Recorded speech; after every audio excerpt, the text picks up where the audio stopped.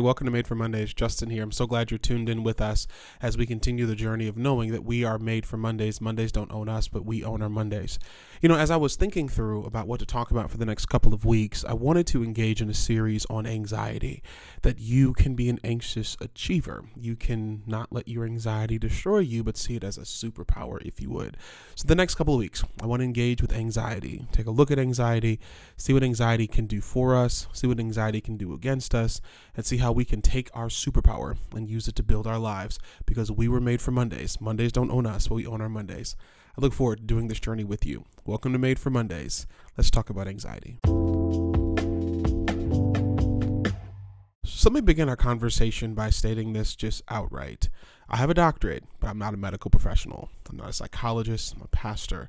I'm a man. I'm a husband. I'm a son. I'm a father. I'm a leader. I like living the life that I'm called to live. And one of the things in my life that has been an ever-evolving and effervescent space is anxiety. Anxiety has been a part of my life where I suffer from a really, really serious case of social anxiety. I've dealt with a lot of transitions, and a lot of those transitions come with a lot of trauma.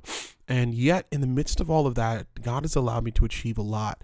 And as I've seen anxiety as a weakness, I recently have been doing more work on anxiety and currently started writing my next book that is going to take some time to come out because there's a lot of healing to go in it, called I'm Ready for Me, Thinking Through Anxiety Fully. And so I wanted to bring you all into my thinking as I'm writing this work about anxiety and give you some language for it and prayerfully help some of you across this screen, or those of you across the sound of your car, or if you're working out, whatever that is, on anxiety. All in all, the general thing I want you to see here is you're okay. Let's do something with the power you have. You know, anxiety, so fear is a response to an external threat, whereas anxiety then is living into the uncertainties of that threat, right? So now I'm creating narratives. I'm beginning to think people are against me, beginning to think I'm inferior. It's where imposter syndrome comes in, where I feel like I'm an imposter, I'm not enough. Anxiety begins to tell you all these different narratives about you that frankly just are not true. And so now the uncertainty and your response to uncertainty becomes anxiety. So fear or your stress is to what you see. Anxiety begins to create narratives or thought processes beyond what you actually can see, because now you're really, really consumed and concerned about what does not exist. And that's what makes you anxious. So your mind begins to respond. Your body begins to respond. That's where we talk about anxiety attacks and panic attacks.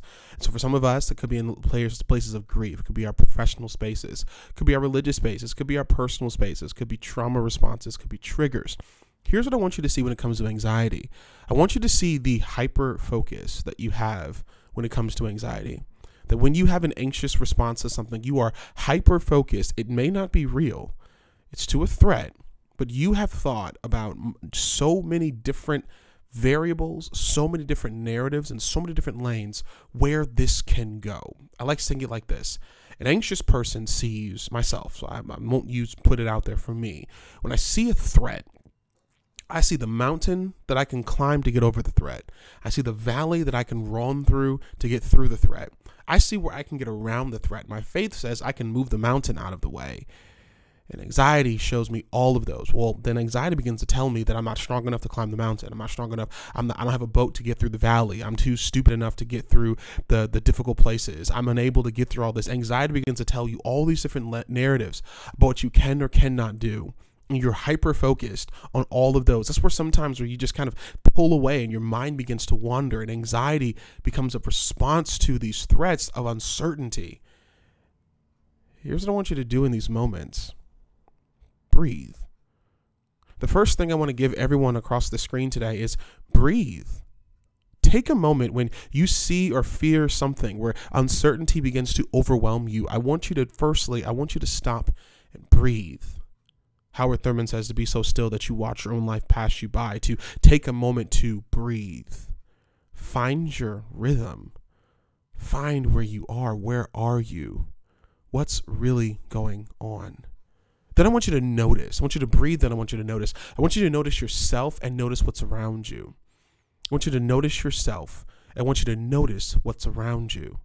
Because often the very things we perceive as threats are the ways that we'll actually find the solution.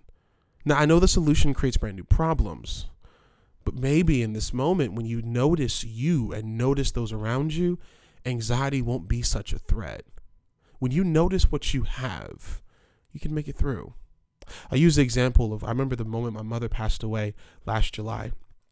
We were sitting in the hospice, and as soon as my mother passed, she took her last breath, I literally went into full-blown anxiety.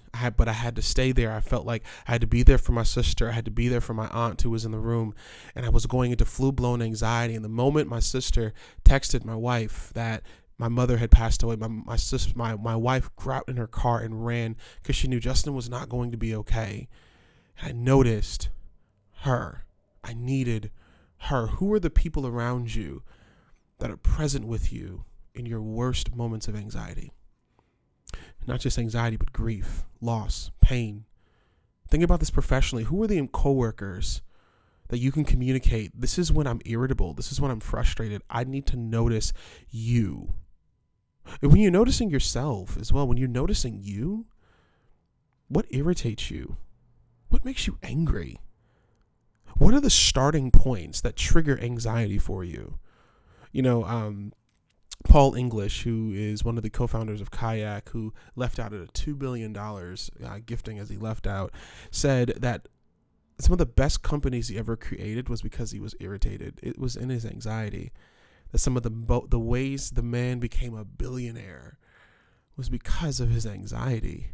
That he was able to notice himself, notice what irritates me, what frustrates me, what gets me down, what gets me going, what gets me hyper-focused, and able to utilize it. And I want to say this, it's not a sustainable practice, but knowing what your starting points are, help you surround yourself with the right people and exit ramps so that you don't stay someplace too long. And lastly, how is this really going to turn out? Here's a question my therapist asked me years ago. She said, Justin, what is the absolute worst that could happen? And I remember sitting in that therapy session, and I would sit there, and it was a situation I was in my former congregation, and we walked through what is the absolute worst that could occur. The absolute worst. I sat there and began to tell her where this would happen, and this person would leave, and this person would say this, and this. And she said, so how would you handle the absolute worst? I began to realize I can handle that. Let me ask you, what is the absolute best that can happen? Could you be okay in it? Would your pride not kill you? Would your ego not get too large? What is the absolute best that could happen in this situation? Can you handle it? What's the absolute worst that could happen in a situation? You can handle it. Anxiety isn't a demon. It's your gift. When we stop demonizing uncomfortable feelings and really see what's going on with us, we realize that anxiety moves you to empathy for yourself. Anxiety desires empathy from others, but first we desire that we learn to have empathy for ourselves. You're just responding. You're really wise. You're extremely gifted. And this week, as you go into your week, I want you to lead in, lead from, and lead beyond your anxiety by breathing, noticing, checking your responses. And know this. Your anxiety is not a demon. Your anxiety is your gift. And Made for Mondays today. I hope that something was encouraging to you today. Let's say our affirmations to all of you out there across the screen. Let's affirm who we are as we go on this journey. Would you repeat after me? Say, I am me. I can be me. No one will stop me from being me. Have an amazing day. You were made for this. You were made for Mondays. Mondays don't own you. You own your Mondays. Join us next week as we talk about from the topic, anxious achievers. It's amazing. Here, let me give you this. The reason you are an overachiever is because you excel at achieving. Let's talk about it next week. Have a great week.